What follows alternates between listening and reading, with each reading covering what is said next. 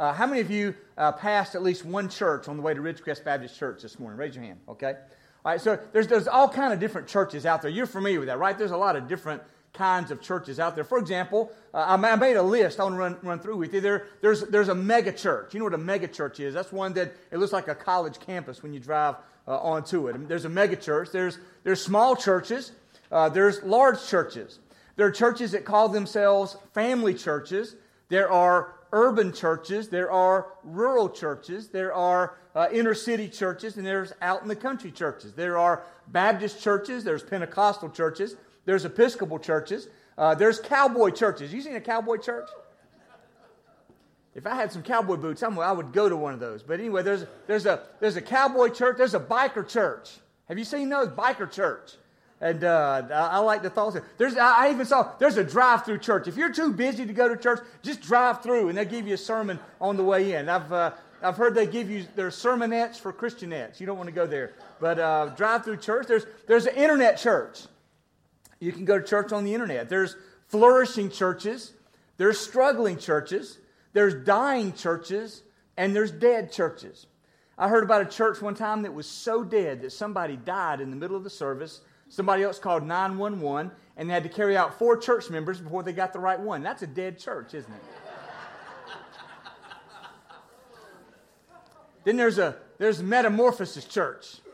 You may or may not be aware, but we had our annual area-wide Metamorphosis Youth Rally or Youth Discipleship Weekend this past weekend, and we hosted this year at Ridgecrest. Different churches hosted going around, and I wanted to show you a picture from last night. You look up on the screen there. This is a picture from last night in our gym.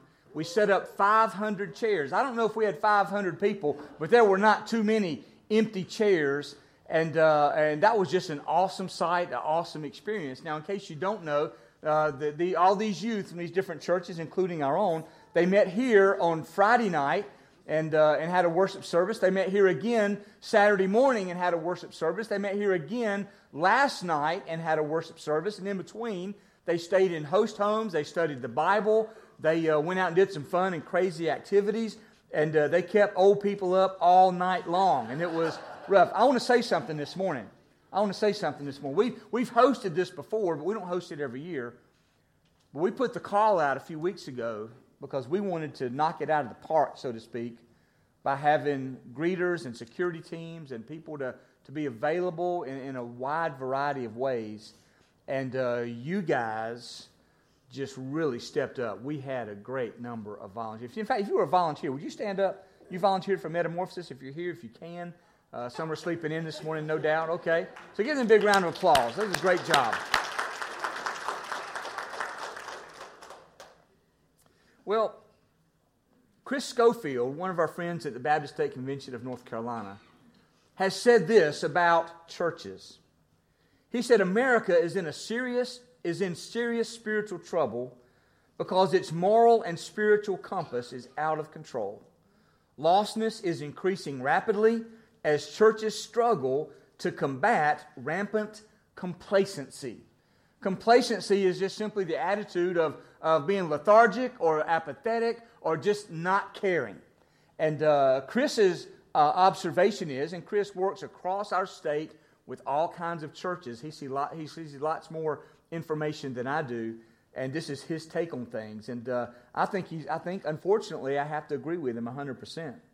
In Acts chapter 13, which is where we are this morning, Acts chapter 13, verses 1 through 3, we're going to see not a complacent church, not an apathetic church, not a lethargic church, not a struggling church. We're going to see a gospel-impacting church. And if I could say to you again, as I'm trying to remind all of us in these days, that God wants us not to be complacent. Amen? God wants us not to be lethargic, not to be just middle of the road. He doesn't want us just sitting around. God wants this church. I can't speak for all churches. I think it's true for all churches, but I'm speaking specifically for Ridgecrest Baptist Church. I believe God wants us to be a gospel-impacting church in this day, in this time, in this community, among this people, and among those that live outside the walls of this church. I hope you agree with me. If not, we're going to have some struggles going forward, but I really believe that's what God wants for Ridgecrest Baptist Church. I'm going to invite you to stand with me this morning. I'm going to read for you from Acts chapter 13, verses 1 through 3. I've told you for the last 3 weeks I've been trying to get here, but I feel like the Lord has held me up at the end of Acts chapter 12, and I think for very good reason, because in a passage of Scripture that I would have breezed over all too lightly, the Lord has really taught me some things, and I've shared them with you the last couple of weeks. I love Acts chapter 13 and verses 1 through 3. I've been looking forward to this message, and I should be done no later than 12 o'clock. I'll get you out of here by 12 o'clock. So I know 3 people are leaving. No, I'm just kidding. Acts chapter 13, a gospel-impacting church that we find in the town of Antioch. We've already been introduced to Antioch in Acts chapter 11. Here we are back there in Acts chapter 13, and we find these words. Now there were in the church at Antioch prophets and teachers, Barnabas, Simeon, who was called Niger, Lucius of Cyrene, Manaen, a member of the court of Herod the Tetrarch, and Saul.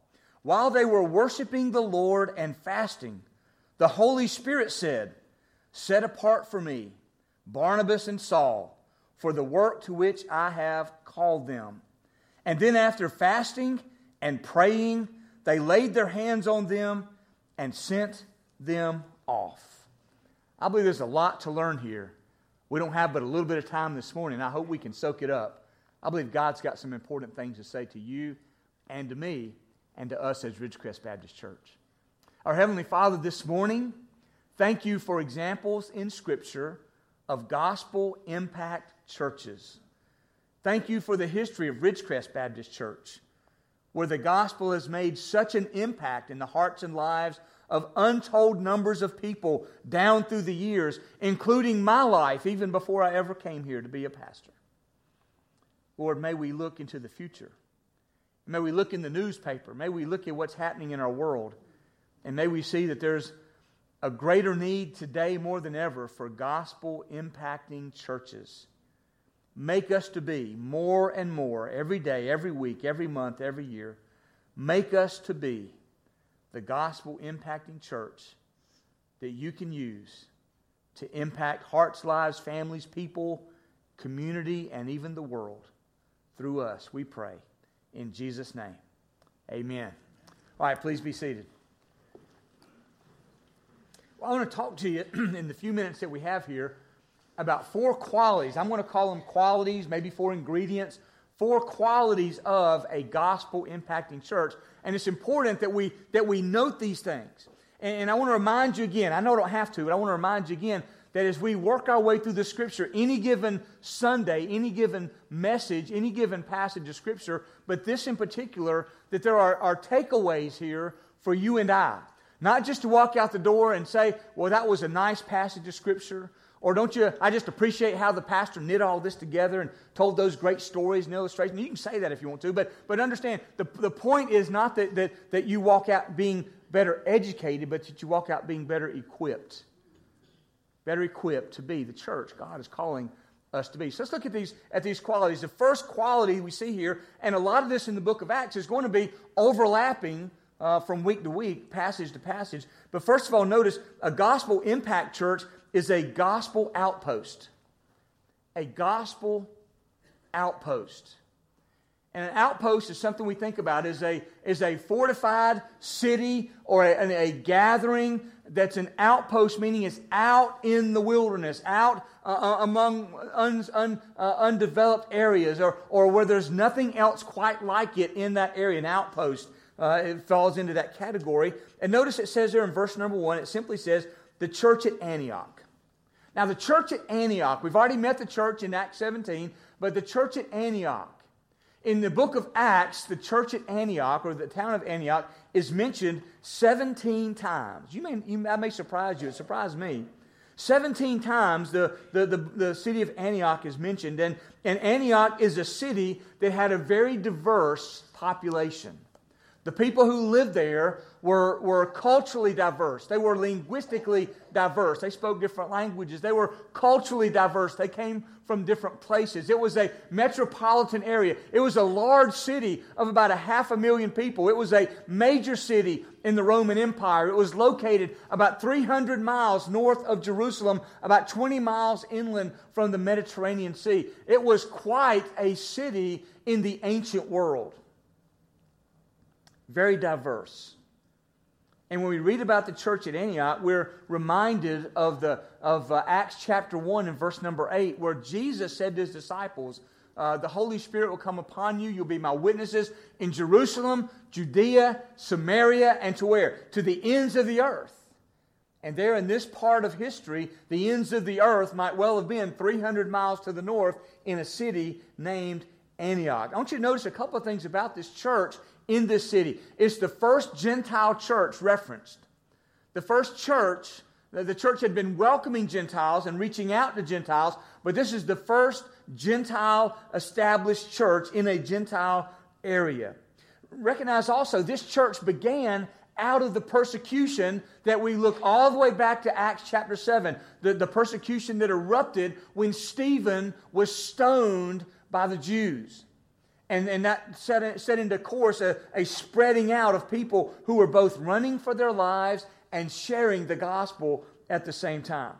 This church in Acts chapter 11, we learn this church, when they heard about the difficulty of the church in Jerusalem, this church received an offering. They said, we've got to help our brothers and sisters that are going through a difficult time in Jerusalem. So they took up an offering over a period of time, much like we receive our regular offering, and regularly we receive the Lottie Moon Christmas offering for international missions, the Annie Armstrong Easter offering for North American missions that we're working towards even now. We receive special offerings to help special needs. This church did that. Also notice that this church, and we're going to find out today, this church was a missionary sending church.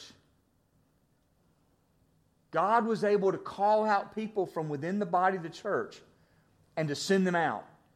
You know, every church is not a missionary sending church. There are some churches that haven't had a missionary or a pastor or a person in full-time ministry go out from them in generations. I don't know what it's like. And I'm so thankful at Ridgecrest we see that on a very regular basis. But this church was a missionary sending church, but also a missionary reporting church. When Paul and Barnabas go out, that we'll read about in a minute, when they come back from their journeys, they come back to home base, which is the church at Antioch, and they celebrate and they report and they see great things. And history records that among that the church at Antioch was among 5 major churches during the first 1,000 years of Christianity. It's a major church with a major impact over a long period of time. Now, I want you to notice something we read about a couple of weeks ago, but I want to bring it back up to our attention, and that is that the believers, followers of Jesus, were first called Christians at Antioch.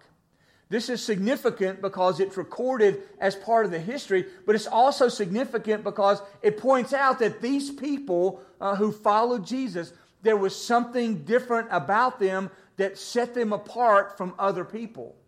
There was a difference in their life, in their lifestyle, in their outlook, in how they conducted themselves in every area of life. So it set them apart, and it also identified them together. Well, who are these people?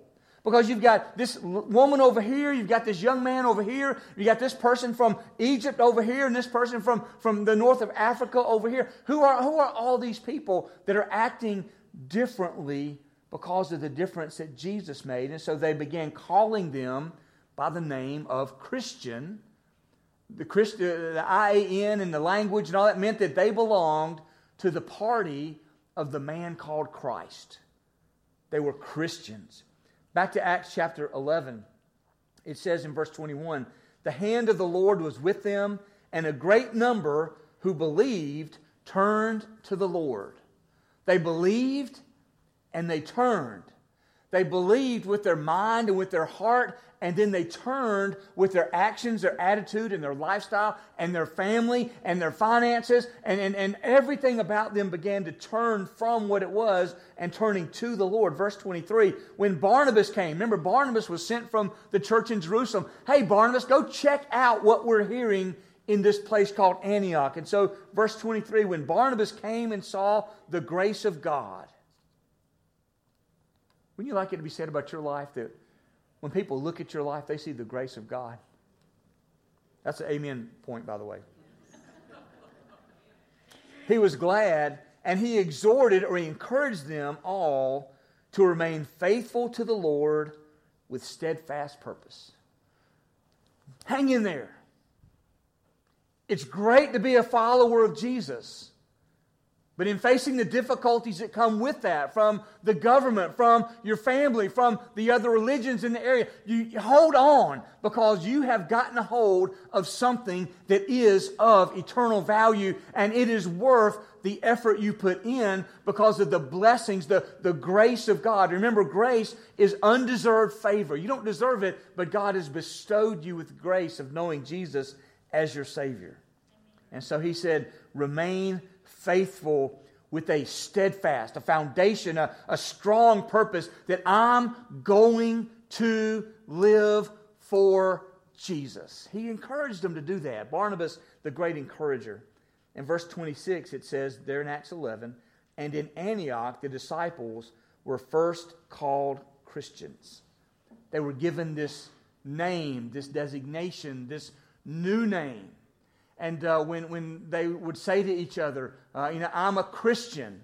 Let me tell you my story. Let me tell you what the Lord has done for me. Let me tell you, remember the testimony of Paul we talked about a couple of weeks ago. Let me tell you what my life was like before I met Jesus. Let me tell you my conversion experience and how Jesus became my Savior. Let me tell you what's happened in my life since then. Let me tell you who I am. Let me tell you who I was. And let me tell you how I got here. And it was through Jesus. And let me tell you this, He can do the same thing for you. That's what they were telling. And it was noticeable by others. And it was noticeable that something had so impacted them that they were not the same that they used to be. And you know, that's not just true back in the day of the book of Acts. That's true in our day. When a person comes to know Jesus, they aren't the same anymore. Now, I want you to think about this. In the city of Antioch, this large, diverse, wealthy city, diversity of languages and cultures and nationalities and all these things, when people were coming out of the sinful, worldly lifestyle and into the body of Christ and having this new name, it really made a difference. I want to make a point today because we're talking about being a gospel impact church, but I would make the point today that we can never have a gospel impact church without people, individuals who have been impacted by the gospel. I want to share with you just a couple of minutes. I wish it's a little longer than I wanted it to be, but I just couldn't cut it. But I want you to hear a recent story of the difference that Jesus has made in the life of a young lady, and ask the question, what difference has Jesus made in my life? God spends a lot of time in the Bible telling us who we are. It's almost as if He knew that we would doubt who that was from time to time. It's as if He saw it coming, that we'd spend our whole lives searching for what our identity, what our real name was, and that there'd be many moments in our lives where we let different kinds of names define us. When we've looked in the mirror, compared ourselves to pictures, and heard the name ugly. When we've been left by loved ones, people we trusted once, and heard the name unworthy.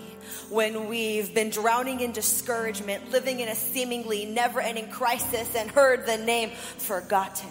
When we've had our hopes up and our hearts open, only to be brought down by closed doors, and we've heard rejected. When we've looked for infinite, affirming love through lesser physical, fleshly versions.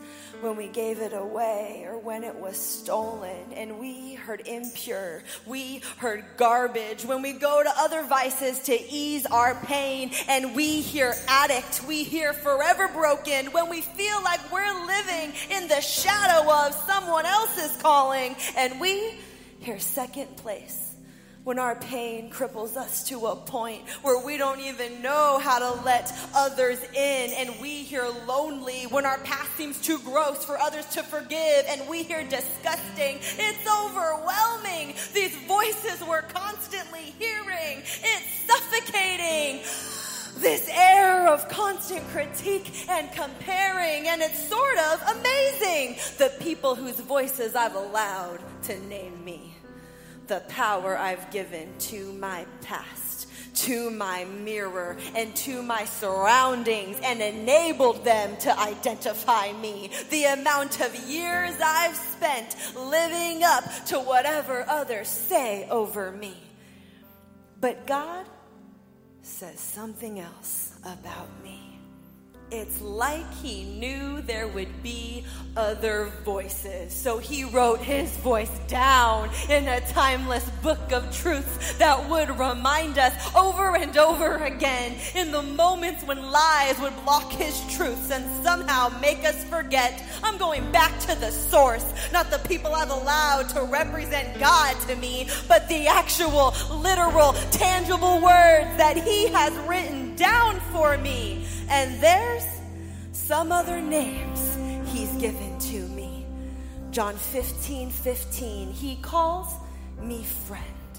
1 Thessalonians 1:4, he calls me chosen. Ephesians 2:10, he calls me his workmanship. He calls me his art. He calls me handmade. He calls me purposed and fashioned for good things. 1 Corinthians 6:19, he calls my body a temple. He calls it the residence of the Holy Spirit. Acts 1:8, he calls me his messenger to the world. Galatians 3:26, he calls me his child. Romans 5:8, he calls me greatly loved. John 8:36, he calls me free indeed. 2 Corinthians 5:17, he calls me brand new. And it's amazing how different these names are from the names I'm used to listening to. And in my journey to discover who I really am, in my battle to uncover the truths of myself, I've learned something new about my name. And now this is what I am certain of. My name is not the name the world calls me. My name is not the name my past calls me. My name is not even the name my own mirror calls me. But my name is the name I answer to. And I can choose today, from this moment forward, to answer to a new name. When I hear lonely, that's not me. When I hear disgusting, that's not me. When I hear unworthy, I don't even look over my shoulder. When I hear broken, they must have confused me. Please look elsewhere. When I hear ugly, abandoned, useless, forgotten, I figure someone just has to remind them. Maybe those were my old names, but they're no longer the names that I respond to. My name is the name I've chosen to spend my days living up to. And if these other voices are not saying the same thing that the truth is, I look in my mirror and I repeat this: they have no right to be speaking to you. When you stop answering to your old names, they stop having power over you. The names that my Father, eternity's author, the world's creator has called me are the only names that I answer to. When I hear friend of God, that's my name. God's workmanship, that's my name. Chosen, that's my name. Loved, wanted, created with a purpose, that's my name. God's temple, that's my name. God's messenger, that's my name. Free, that's my name. Child of God, you must be looking for me. Greatly loved, you must be calling for me. Brand new, that is my name. That is the name that I respond to.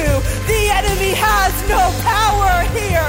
Perfect love casts out sincere and perfect love has named me and you.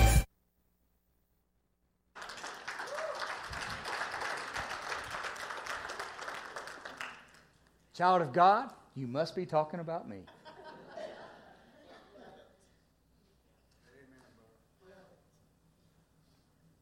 When life has truly been changed, it changes us. And people give us a new name, and they want to know, where did this come from? And we can say to them, this is what Jesus does. So there was they were a part of being a gospel outpost. And you may be a gospel outpost by your church. You may be a gospel outpost by just who you are. When you go to your work or your home or your school, you may be the only Christian around. That makes you a gospel outpost in that area. And the encouragement is to be steadfast in your purpose so that people can see the difference that Jesus makes. And I hope He's made that kind of a difference in your life. But as we're looking at a gospel impact church, understand it's made up of people impacted by the gospel, but also recognize that a gospel impact church has within it a cultivated leadership. A cultivated leadership. I like that word cultivated because it has about it an air of preparing for use. You cultivate the soil, if you're a farmer, to prepare the soil to receive the seed, and whatever fertilizer you put in there, you cultivate it so that it can produce the crop that you're looking for. And in the same way, there in Antioch, there's a listing, a very intentional listing of the pastors and the teachers there in the church. And they're a cultivated group. That stuck out to me over and over again as I was reading through who these men were. They're a cultivated group, prepared by God for a great use. Notice in verse 1 it says, there were in the church at Antioch prophets and teachers. And then notice there's a description of this leadership that emphasizes diversity. These leaders are a picture of great diversity brought together in great unity because of the gospel. This list of names here, like other teachings in Scripture, reminds us that we are, as Christians, to live in unity in the midst of diversity, but unity overcomes diversity and uses diversity for the sake of the gospel. That's what we see happening here. I want you to notice this list of leaders there. Barnabas, we know Barnabas already. We've been introduced to him, and he's already been in the church. He's been a teacher there. But Barnabas was a Jewish Levite convert to Christianity, and he made his way up there to Antioch because of the church in Jerusalem. Then we see Simeon, who was called Niger. Scholars believe this is a reference to a Gentile black man. And so he was of a different place, and he was there in the church, had been saved by the Lord Jesus Christ, and was participating in the church and set apart as a leader in the church. I want to ask this question. When people look so different, why do we still struggle with that? When the gospel sets us free, why do we still struggle with that? It didn't take the church even one generation, and they had Jews, and they had black, and they had Gentile, all in the church. Diverse, but the gospel overcomes diversity and brings unity that overcomes diversity and uses that diversity for the gospel. There's Lucius of Cyrene. We might think back to Acts chapter 11. When the church at Antioch was begun, Lucius of Cyrene was one of those. The men of Cyrene were one that came up there. And then he was a part of the church plant. Then there's Manaen. It says a member of the court of Herod the Tetrarch. Interesting description for this guy named Manaen. As they describe him, they describe that he's got some royal connections. Herod the Tetrarch is also Herod Antipas. Herod Antipas was the ruling Herod in the day of Jesus. He's the one that had John the Baptist put to death. He's the one that mocked Jesus in the trial. He's the one that sent him back to Pilate, and Pilate gave the execution order. This man, Herod the Tetrarch, is connected. Manaen is connected to him in some form or fashion, and we don't know the story. Why is he no longer a part of the court of Herod the Tetrarch? Well, what happened? Because now Manaen is in Antioch. Herod was ruling down in Caesarea. How did Manaen get up to Antioch? Did he run away? Was he expelled? Was he condemned and escaped? We don't know. We're not told. But what we are told is this, that when Manaen was introduced here in the Scripture and probably in the community, he was known as the man who got away from or used to serve in the royal palace. And when you've met people like that before. They're connected to a celebrity in some form or fashion. Many of you remember or know the basketball player Michael Jordan. Raise your hand if you know Michael Jordan. I don't like to brag too much, but when I was a student at the University of North Carolina, Michael Jordan was there, and he had just finished his rookie season with the Chicago Bulls and had come back to go to summer school. I was in summer school the same day. And I want to say that Michael Jordan and I got really tight, but really we were kind of like this instead. But I tell people sometimes, because I want to associate with the place and associate with Michael Jordan, perhaps the greatest basketball player ever lived. So you can refer to, my pastor at Ridgecrest, Mark, was associated with Michael Jordan at one time back in the 1980s. Well, that's kind of what was happening with Manaen. He was known, for whatever reason, whatever the circumstances, he was known as being formally connected to the court of Herod. Well, now he's one of the leaders in the church. Then, of course, there's Saul, who became Paul. There's Saul, who was the Pharisee, the persecutor of the church, who then was radically saved by Jesus and given that new name, and now is putting his life on the line to make sure others can hear the story of the gospel. This diversity, this cultivated leadership reminds us of some very important things about the church and about leadership. One is, God can take anybody. Why is your pastor standing here today? Because God can use anybody. And my testimony is, if God can use me, what's He got out there for you? He's got something. So out of diversity, there is a unity because of the gospel. The unity of the gospel is to be stronger than any diversity that we face over issues of language or culture or economics or sports teams. There's a unity in the gospel that overcomes that, and the unity of the gospel that uses diversity for the gospel. What is the third quality of a gospel impact church I want to share with you? And that is the quality of being a worshiping church. The gospel impact church experiences passionate worship. Passionate worship. Can I tell you, just because it's fresh on my mind, let me tell you about passionate worship. Last night, in our gym, starting at 7:30, after already having a session on Friday night, already having a session on Saturday morning, already having crazy activities happening all day on Saturday, last night, 500 or so teenagers and adults found their way to our gym and experienced a worship service. Let me tell you this, it started at 7:30. We didn't finish till 10 o'clock. 2.5 hours. And let me tell you how it ended. I got a video on my phone. I started to put it out. They'd run me out if I did that. But the service ended last night. The band was playing this song. And the catchline of the song was, "He called my name, and I stepped out of that grave." You know that song? And they were playing and jamming. And here's what the kids did. They got up out of their seats. They came down and surrounded the stage. And they were jumping, and they were celebrating, and they were singing. And listen to me carefully. They were worshiping Jesus. For 2.5 hours on a Saturday night. I was passionate.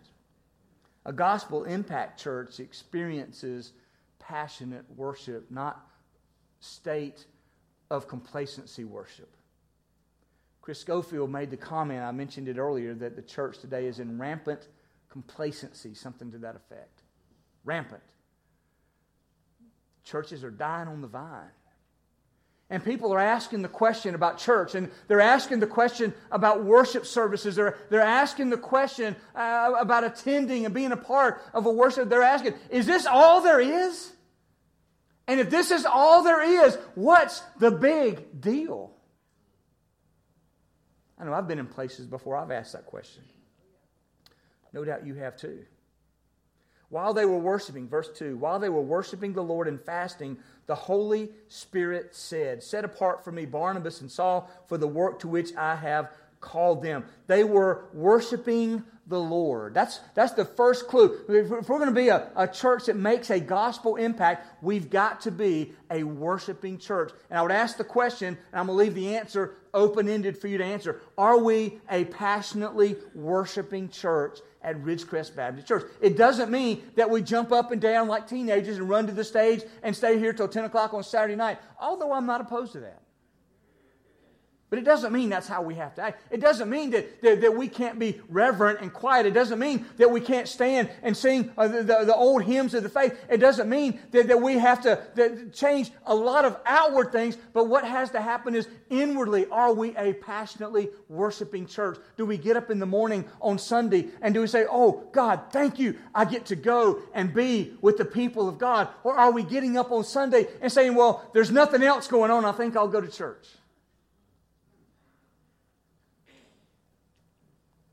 You get up on Tuesday morning, or before you go to bed on Thursday night, I just want to spend some time with the Lord. Just me and Jesus. Because a church that worships during the week is a church that really knows how to worship on a Sunday.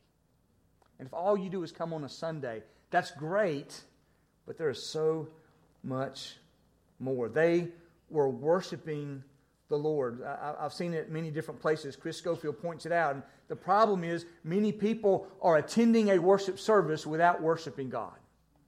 And others are noticing that and asking the question, what in the world is the big deal about worshiping God?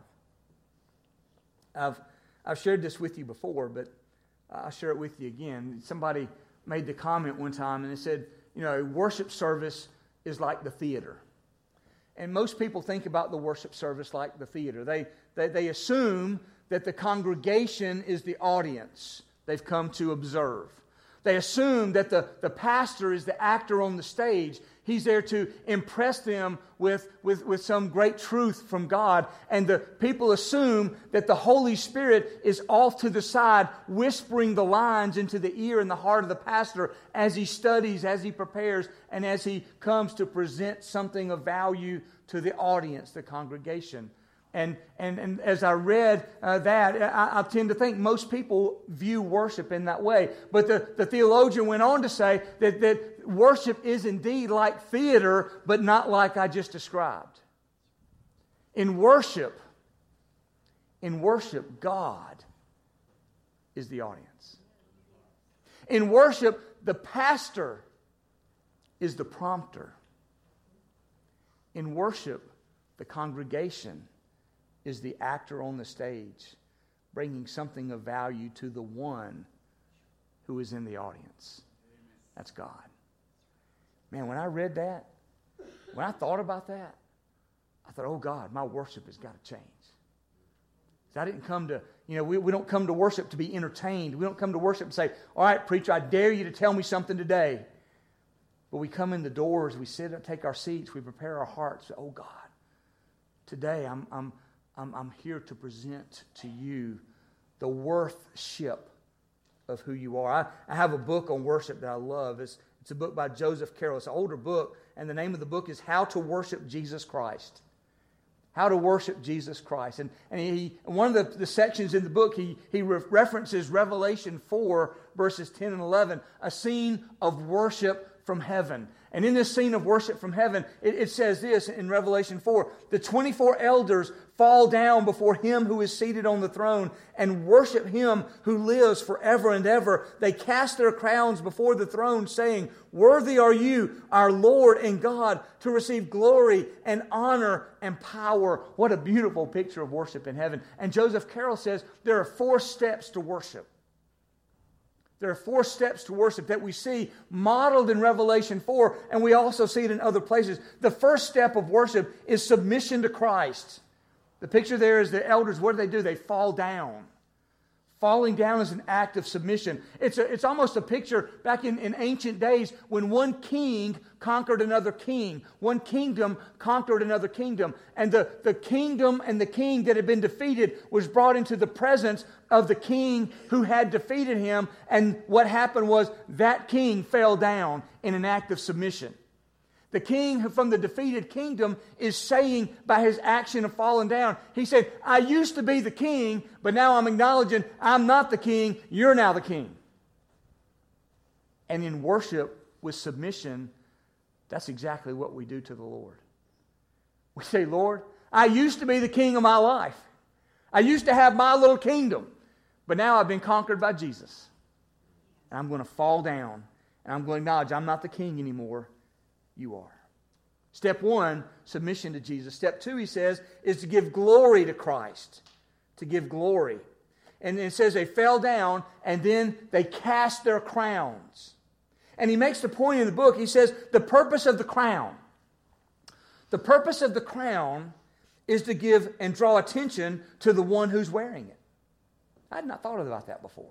The purpose of the crown is to draw attention to the one who is wearing the crown. It symbolizes glory and honor. And the one wearing the crown is the one who the attention is given to because they're now the one. So when you have been defeated and you're the one who's fallen down at the foot of the new king, you're saying, I exalt you, God. I used to exalt me, but now I'm exalting you. I'm taking whatever crown I've got, and as I fall down in submission, I'm giving glory to you by giving you my crown. What used to draw attention to me, I'm now going to give my attention to you. That's worship. Third step, he says, is ascribe worthiness to Christ. Ascribe worthiness to Christ. He references verse 11, worthy are you, our Lord and God, to receive glory and honor and power. And he says, we must divest ourselves of all that we desire, which is glory, honor, and power. We all want glory. Put me out front, put me on the front page, put me on the stage. We all want glory, and we want honor. We want people to say nice things about us, don't we? Oh, he's so cute. He does so good. She's so smart. See, all these things. Look at all the accomplishments we have. We want the glory, we want the honor, and we want the power. We want to tell everybody else what to do, don't we? Don't get too holy on me right now, don't we? And when we ascribe worthiness to Christ, he says we acknowledge the worthiness of Christ alone to receive glory, honor, and power, not us. That's what worship is. It says they were worshiping the Lord and fasting. Fasting is mentioned here twice. Fasting means to lay aside food for a period of time in order for three things to take place. One is to seek after God, to lay aside food for a period of time to spend time in confession of sin, and to lay aside food for a period of time in order to know God's will. And fasting, I would say, is something that's very biblical and is something that's often overlooked, neglected, and forgotten for the most part. But in the Scriptures, it's a very, very important part. And it says here they were worshiping the Lord and fasting. But then notice what happened. The Holy Spirit said. Now, what in the world does that mean? They were worshiping the Lord. They were fasting. They were singing. They were doing the things that you do. And the Holy Spirit said. Now, I want to know. Was it audible? I want to know. Did God send an angel? I want to know, how did they know that it was the Holy Spirit speaking? And we don't know because the Scripture here doesn't tell us. But I want to ask you a question this morning. Have you ever heard the Holy Spirit speak to you? If you want to hear the Holy Spirit speak to you, invest your time in the worship of God. Maybe it's in the reading of Scripture. Maybe you're reading Matthew 5:14. You are the light of the world, Jesus said. As you contemplate, what does it mean that He has chosen you and chosen me to take the light of the gospel to the ends of the earth? What does it mean there? And maybe in reading that Scripture, the Holy Spirit says, you're the light. Now I'm going to send you across the street or across the ocean.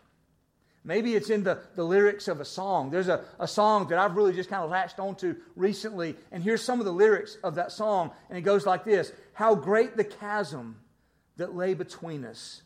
How high the mountain I could not climb. In desperation, I turned to heaven and spoke your name into the night. Then through the darkness, your loving kindness tore through the shadows of my soul. The work is finished. The end is written. Jesus Christ, my living hope. Whew.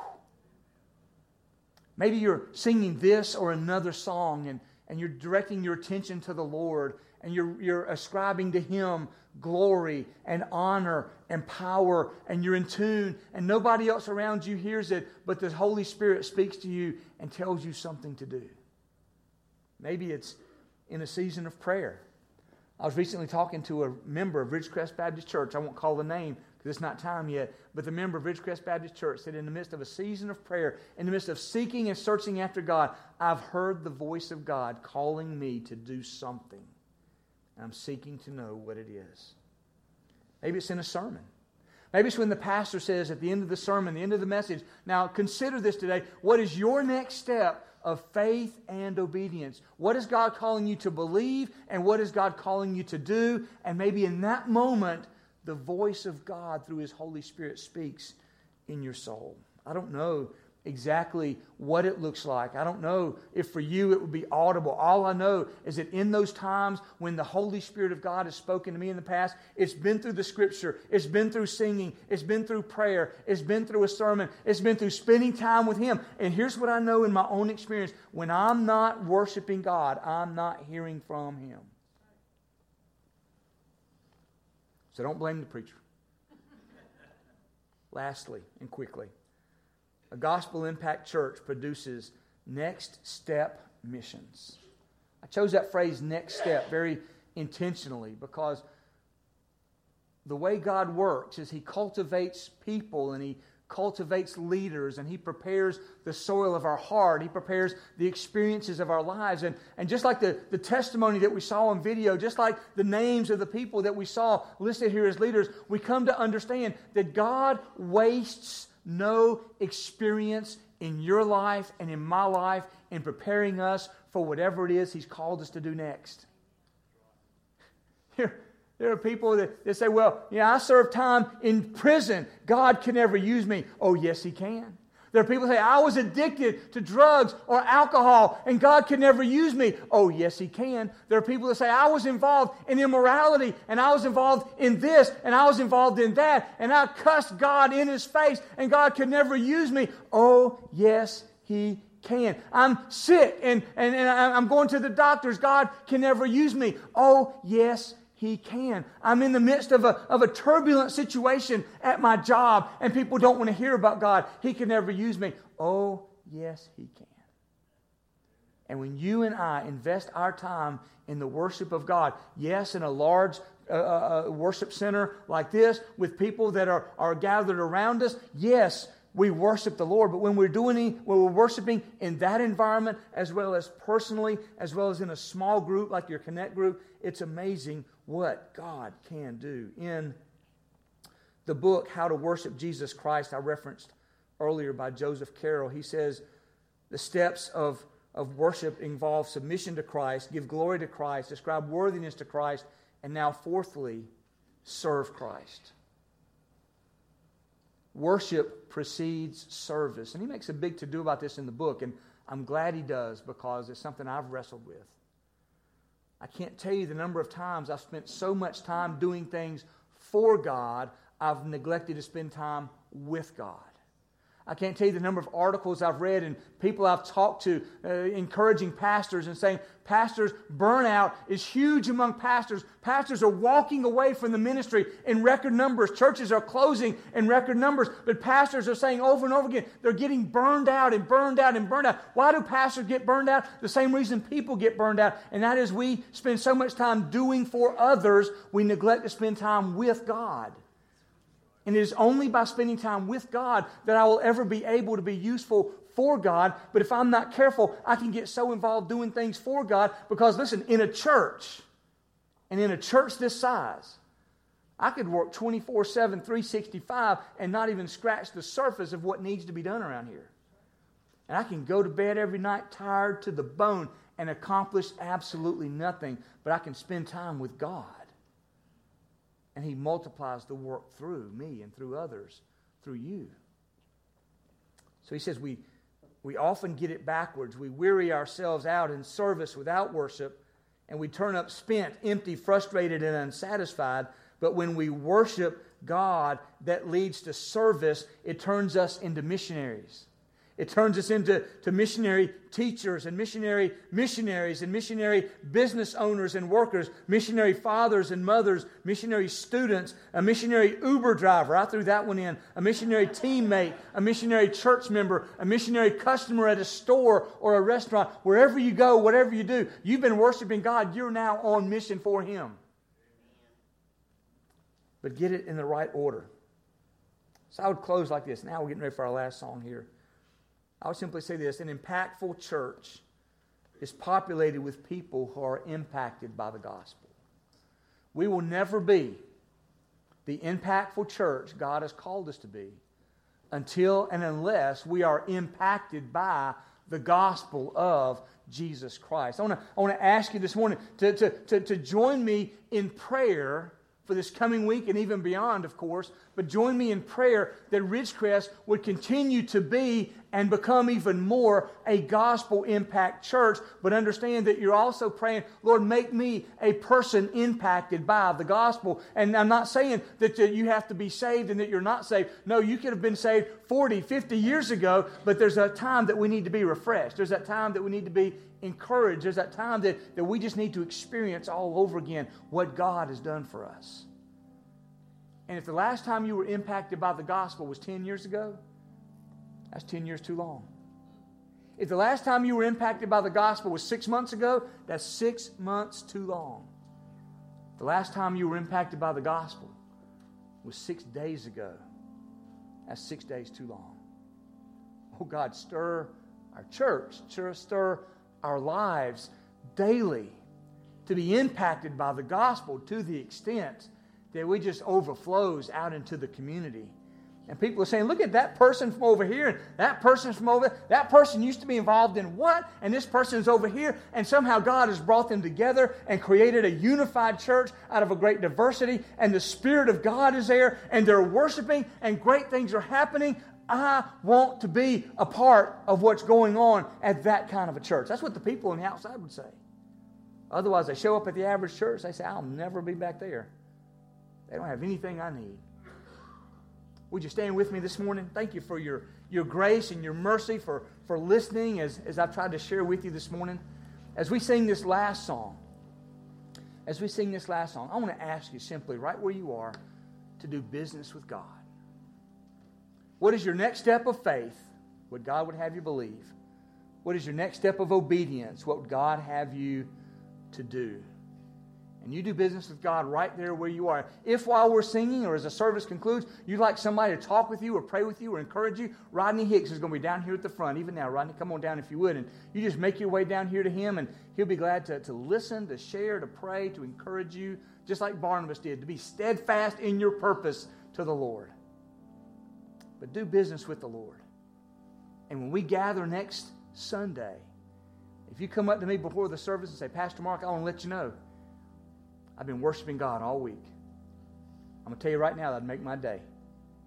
It'd make my day. Let's pray together. Lord, thank you for the gospel impact of the church at Antioch, but thank you for the gospel impact of Ridgecrest Baptist Church. There's so many lives, including my own, that have been changed by the ministry of this church. But Lord, help us in the days to come, not to look back, but to look forward at the continued opportunities that you put in front of us to make an impact for the gospel of Jesus Christ.